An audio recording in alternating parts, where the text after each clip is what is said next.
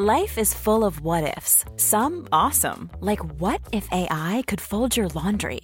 And some, well, less awesome, like what if you have unexpected medical costs? United Healthcare can help get you covered with Health Protector Guard fixed indemnity insurance plans. They supplement your primary plan to help you manage out-of-pocket costs. No deductibles, no enrollment periods, and especially no more what-ifs. Visit uh1.com to find the Health Protector Guard plan for you.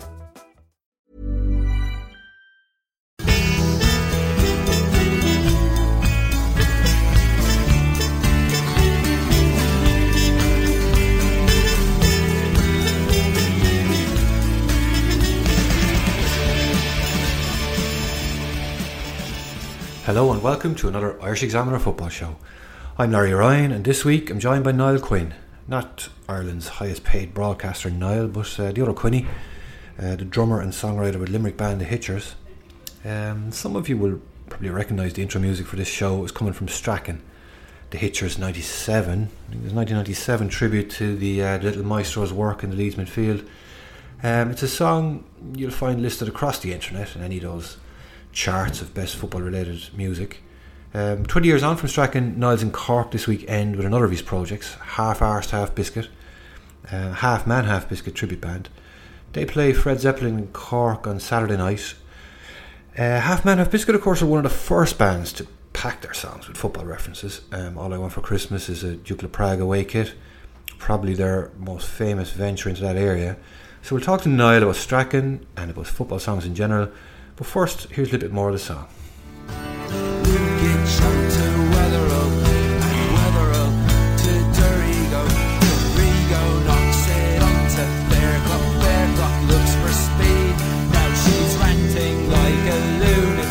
I'm switching off that telly.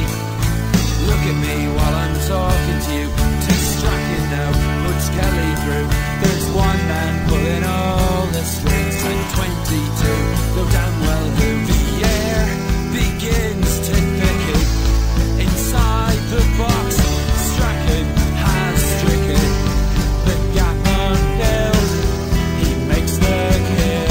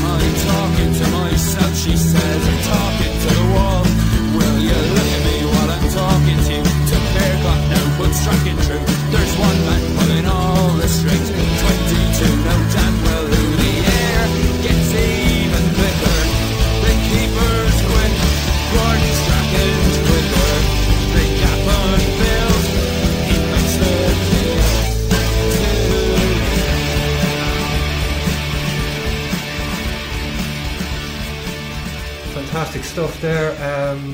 Of course, Strachan goes on to claim his hat-trick in that game before the end, I think, from Gary McAllister's cross. Niall, thanks very much for joining us. Delighted to be here.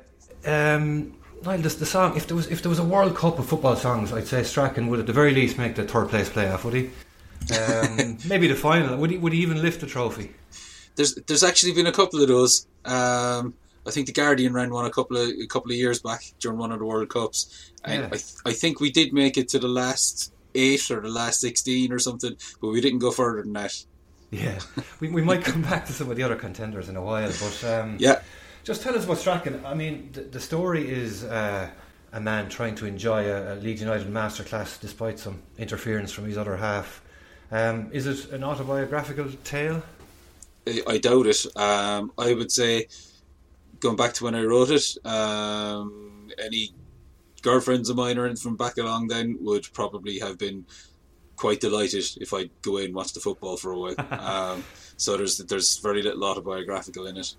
I actually wrote it, the original draft of it, probably a couple of months before Leeds won the title. It was early '92 anyway. Oh right. Yeah.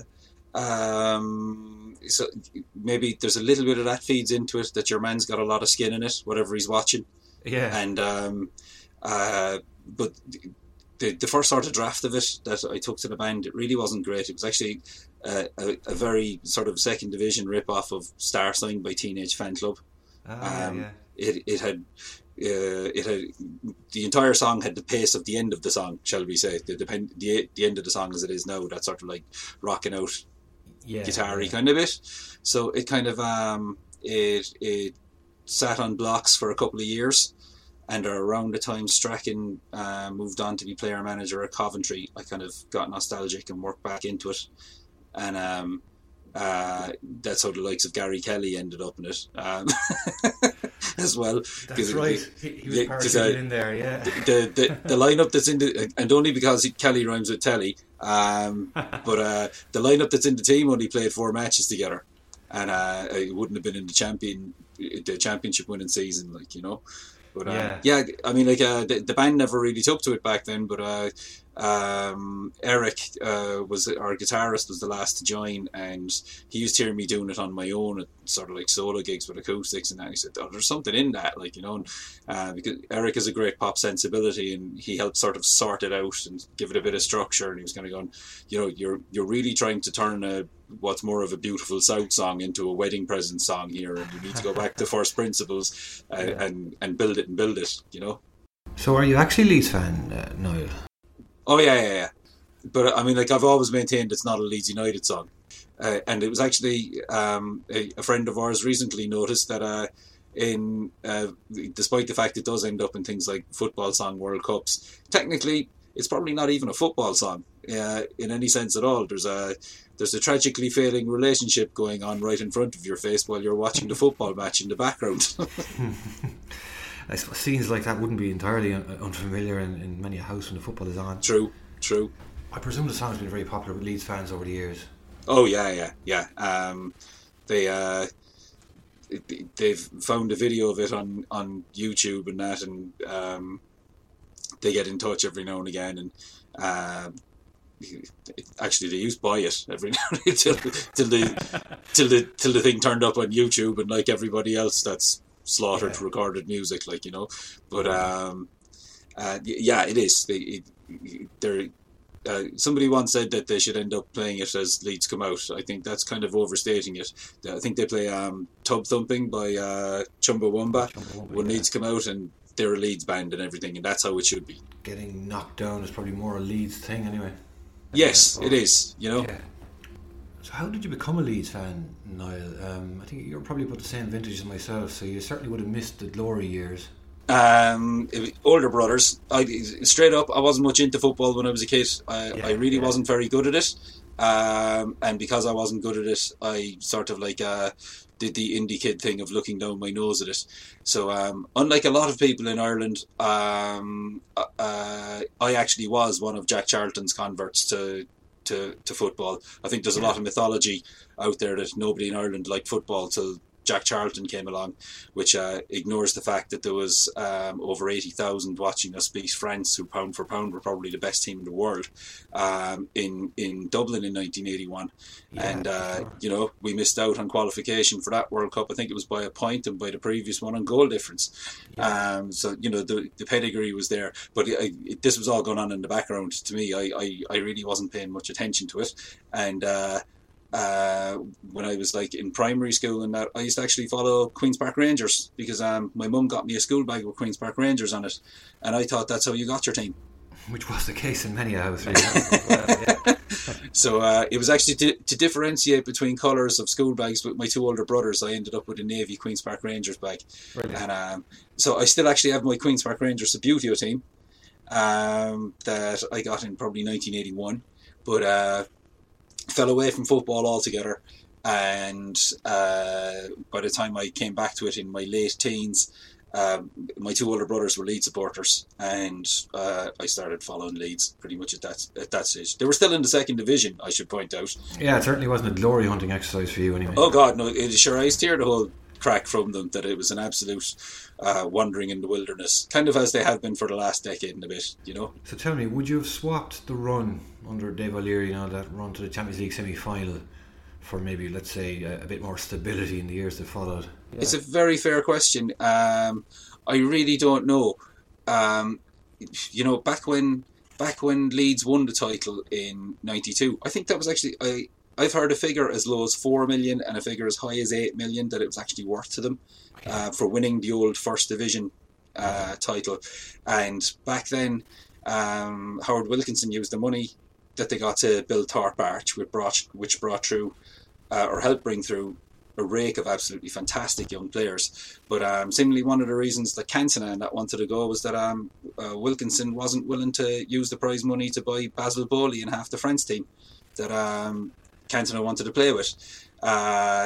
So in terms of spending money, if you would ask Leeds fans back when we had access to money, whether it was ours or not, should we be rolling the dice or should we be going for proper financial fortitude? They'd probably have been saying roll the dice, you know. But it had to come back and bite somebody, and unfortunately it was Leeds. It was going to happen to us and others, and I mean it could have been worse. We could have gone the way the Rangers did, and very nearly did, I'd say. What do you make of Gary Monk? I like Gary Monk. I've liked quite a few of the managers who were there before him as well. The part of the problem that has been, I'm no fan of Mr. Chiellini. I should say straight up, although it's been pointed out by other Leeds fans that he brought financial stability to the club, but he also brought an amount of instability off the field, which meant we were losing out on signing some fairly ordinary players because a player is looking at that situation at Leeds and going, the manager's going to be gone in 3 months, and then I'm here with a new coach who maybe doesn't think I'm up to much. And if we lost players to Sheffield Wednesday, to Bristol City, to pretty much any club that were playing at the same level that could offer them a bit more stability. So I'm glad to see he appears to be in the process of slinging his hook, and I hope the door doesn't bang him on the backside on the way out. So just back to Strachan. What does the man himself make of the song? Have you met him? I spoke to him once on the phone. He was very flattered, very nice bloke. We were supposed to meet him when we were touring over there in England in the mid-90s, and their coach broke down. I think it was he was managing Coventry at that stage, and he was bringing the team to the Coventry gig, and they were coming back from a pre-season friendly. And anyway, look, it didn't happen, and we were playing a festival over there as well, and he was in the tent next to us. And festivals being festivals, you need 50 different wristbands to go here, there, and everywhere, and neither of us had the right ones. So, but yeah, he was very flattered by the song. No, I'm not accusing you of dealing in alternative facts, but did he actually score a hat-trick for Leeds? He actually got 2 or 3, but I think they might have included penalty kicks, which I pointed that out to somebody online, and they came back and said the narrative in the song does not exclude the possibility of penalty kicks. It just doesn't directly refer to any of them being penalty kicks. But he did. He scored a hat-trick against Blackburn. I was actually in college in Cork at the time. And there was a penalty kick in that one, and I think he got a hat-trick against Swindon Town as well. There's a couple of lovely lines in the song. A programme about art. And I love Strachan has stricken, but the line Gary Speed is involved again now, kind of, I suppose looking back, it stands as a sort of a low-key tribute to the late Welshman. That was the kind of player he was. He was always involved, really, wasn't he? Yeah. He had a fantastic engine. He really did. Another friend of mine, one of the lads in the band actually, Haas, he said to me at one stage he would have made a fantastic hurler. Totally one end of the field to the other. And you can always do it with 1 or 2 more hurlers in Limerick as well. Yeah, we could. So, what's the story now with the Hitchers? I mean, you had some great songs. I read an interview with you at some stage where you said you felt like a bit like Johnny Giles looking back at the 70s and early 80s with Ireland, that you had the players but you just didn't get the breaks, or a bit of luck or dodgy refs or whatever. It could have kind of kicked on to another level for you, couldn't it? Yeah, I mean, like, in some ways we were our own worst enemies, or at least I was our worst enemy. Like, we were actually together quite a while by the time we got a deal and got recording and stuff like that. But I was just out of college, was enjoying this new life of being in a recording studio every day and then going gigging every night, and was probably just doing a bit too much messing with booze. Mercifully nobody did anything harder, shall we say, and everybody's still alive and everybody's still friends. But if I could go back, if I had it over, there would be nights that I would definitely just go, you're working tonight. You know, the barman isn't falling over. The guy doing sound isn't falling over. Why are you? So we enjoyed it, but we probably enjoyed it a little bit too much at times, and that didn't help. And by the time we actually got over to England and we were playing to, like, there was record companies coming to see us and that, we weren't in the habit of playing regularly at that stage. If we'd gotten over in 98 rather than 97, by that stage we were a well-oiled machine, and I think we'd have had a more impressive presentation to give to record companies, and just the timing was a bit off. Yeah, the timing was just a little bit off, and there was just a couple of phone calls that needed to be made at particular times that never happened for whatever reason. Like, like people like Bob Geldof was a big fan of ours, and we'd heard at one stage he was phoning around a couple of people. But you don't know whether these things are true or whether they've grown bigger between mouth and ear. But yeah, we just needed a phone call to be made here and there, and I think it could have kicked on, as you said, to another level. Of course, as people probably never tire of reminding you, you were in the original Cranberries lineup as well. And you left, and you actually got Dolores in as the singer to replace you. It's not quite the same thing, but there's elements of Nigel Pearson leaving the rest of the season without winning the title. How do you look at it, or do you kind of look at it as if they might never win the title if Pearson was still there? Yeah, there would be. The analogy I always use trying to describe my dynamic within what was then the Cranberry Sauce is the gin and vodka one.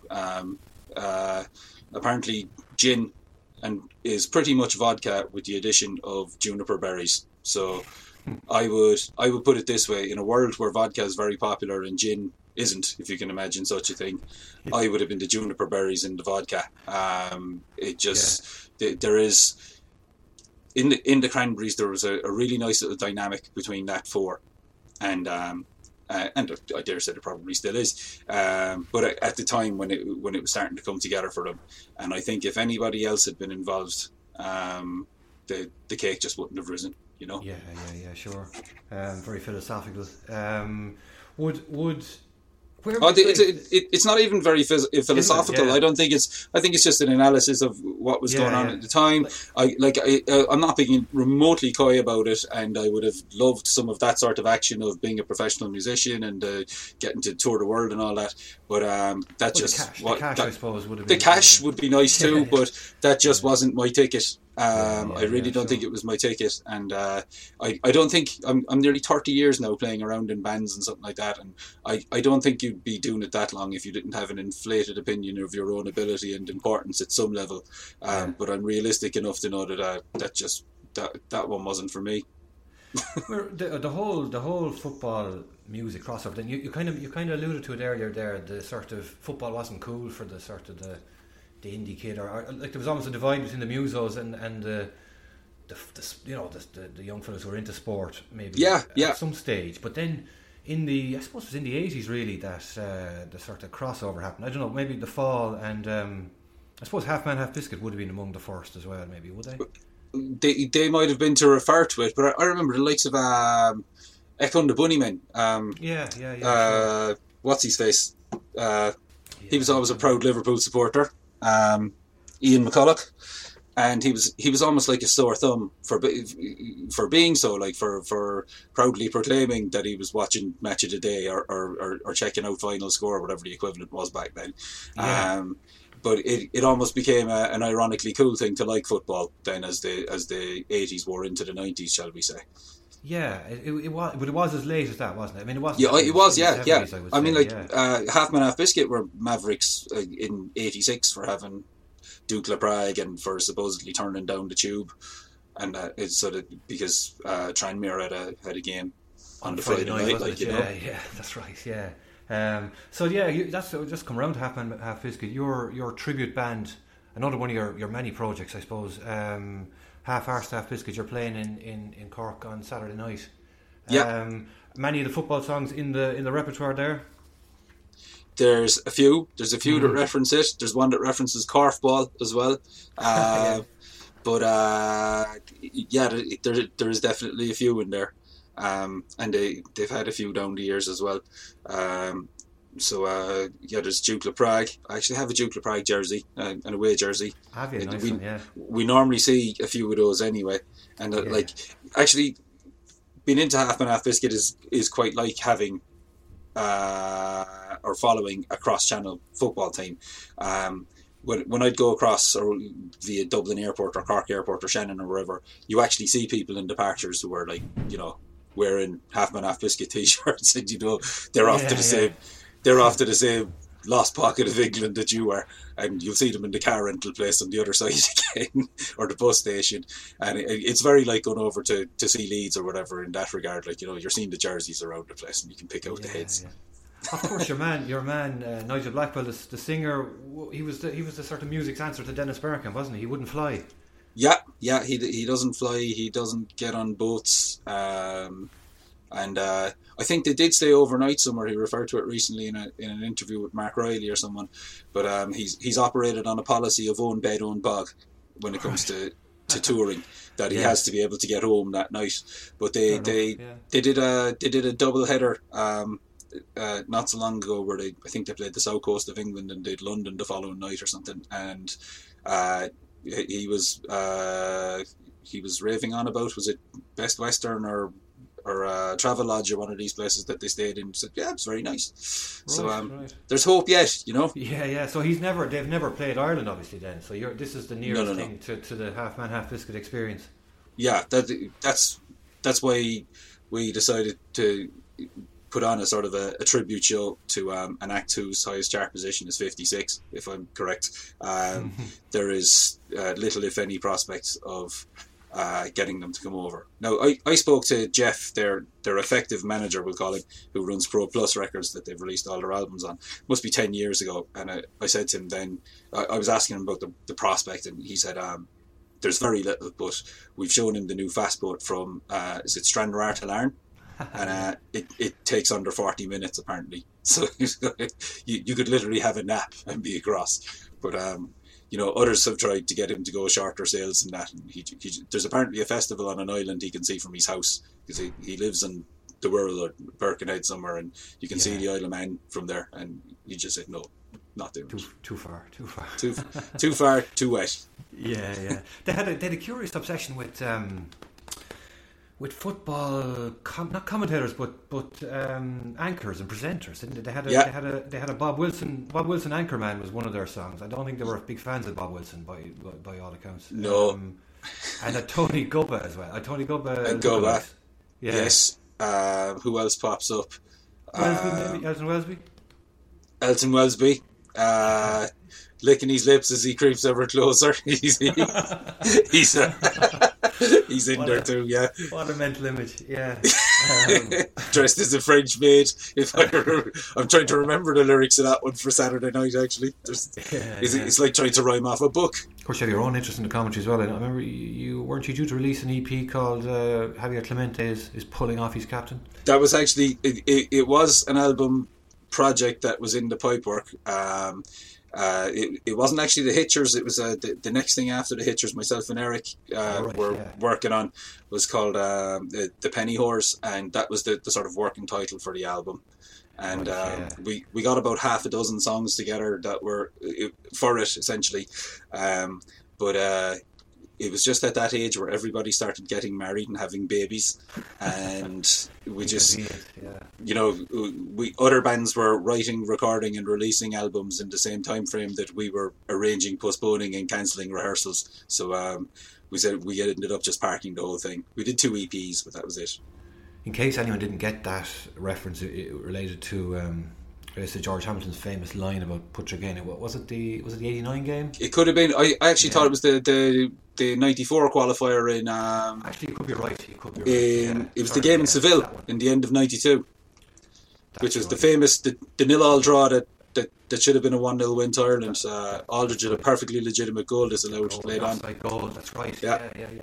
So how do you look back on that time now? Do you look back on it as a kind of a golden era of Irish music? Or one of the lads with us now on the Examiner, Eddie Butt, was with the Emperor of Ice Cream back then. Oh yeah, I remember Emperors. Yeah. Looking back, it seemed like a very creative time. Yeah, there was plenty going on. I mean, like anybody from any particular, we live in an era of 2-year generation gaps. It's probably even smaller now. But people will focus on the stuff that was vibrant and important as they'd see it when they were sort of 19, 20, 21, whatever. But there was some great stuff going on. Like I remember when I was in our college down in Cork, there was 2 bands sitting either side of me in the Liberty who I had just seen on Top of the Pops. It was the most bizarre scenario to find myself in, with the Frank and Walters, who they'd just shown their video on Top of the Pops, and the Sultans of Ping, who had just performed on it. Like, it was absolutely extraordinary. And as well as that, like down in Cork, and I'm just sticking with Cork, you had the Emperors, you had the Shanks, who were very, very good as well. They were label mates of ours, and Treehouse were very, very good back then as well. We used to play with a lot of bands from down around there, like, you know. The Orange Fetishes. Orange Fetishes were, yeah, they'd have been contemporaries then too. And like there was some lovely little venues down there. What's the one on Tuckey Street? It's probably not even a venue anymore, but it was right there in the middle of Tuckey Street anyway. And I remember I watched the Ireland-Poland game for the '92 qualifiers, where we squandered a 3-1 lead. Where George Hampton cost us a lead. You have to say on that one, really. I watched that in there just before I did a gig, and as if my night couldn't have gotten any worse, we had a support band who I think were from Cork as well, called Lift, and I was going through my Keith Moon phase, so I brought the biggest drum kit I could possibly find. I borrowed bits and pieces off everyone, and so I had 2 bass drums, 2 floor toms, 3 or 4 racks, and I'd pretty much taken over the stage all on my own. And going off to watch the end of the match, I said to the drummer, move around whatever you need there, and it'll be grand. Just being the sound headliner drummer. It turned out he was left-handed and used a kick and a snare drum. So my entire drum kit got ripped off the stage and had to be done again when I got back. Yeah, so all that to watch the Poles score in the last 5 minutes. Sore one, all right. Yeah. So finally, Niall, are you doing anything special for the 20th anniversary of Strachan? Yeah, we've got a couple of gigs that we're going to do, probably May, June direction, and we have to. We're working on a video at the moment for it as well, so we'll do a re-release. There's this whole. I think it's a bit of a fad, but doing vinyl and that, so we'll probably go for a vinyl re-release of it, and fingers crossed, a few more people will buy it than bought it when it first came out. We'll definitely keep an eye out for that. And of course, Half Arse Half Biscuit are in Fred Zeppelin's in Cork on Saturday night. I think doors are 9. I'd say we'll be on very as early as we can. We'll get on about 10 o'clock because it's a good long show and we want to get it on and get home at a reasonable hour. Brilliant. But it should be good crack with people coming in from England and all for this. So we were rehearsing last night. That's why my throat's sounding a little bit burned now. Rehearsing last night, and we've another marathon rehearsal against us or ahead of us tonight, and I'd better take tomorrow night off then. And just last thing, if we go back to the World Cup of Football songs and you were knocked out in the semi-final, who'd win it? Oh, I've always said that, what was the England one? 3 Lines? 3 Lines. I think that's without equal. I really do. I think it's a smashing piece of songwriting. Who couldn't empathise with them when you hear that? Oh yeah, 50 years of hurt. That's great, Niall. Thanks very much. Mom deserves the best, and there's no better place to shop for Mother's Day than Whole Foods Market. They're your destination for unbeatable savings, from premium gifts to show-stopping flowers and irresistible desserts. Start by saving 33% with Prime on all body care and candles. Then get a 15-stem bunch of tulips for just $9.99 each with Prime. Round out Mom's menu with festive rosé, irresistible berry chantilly cake, and more special treats. Come celebrate Mother's Day at Whole Foods Market.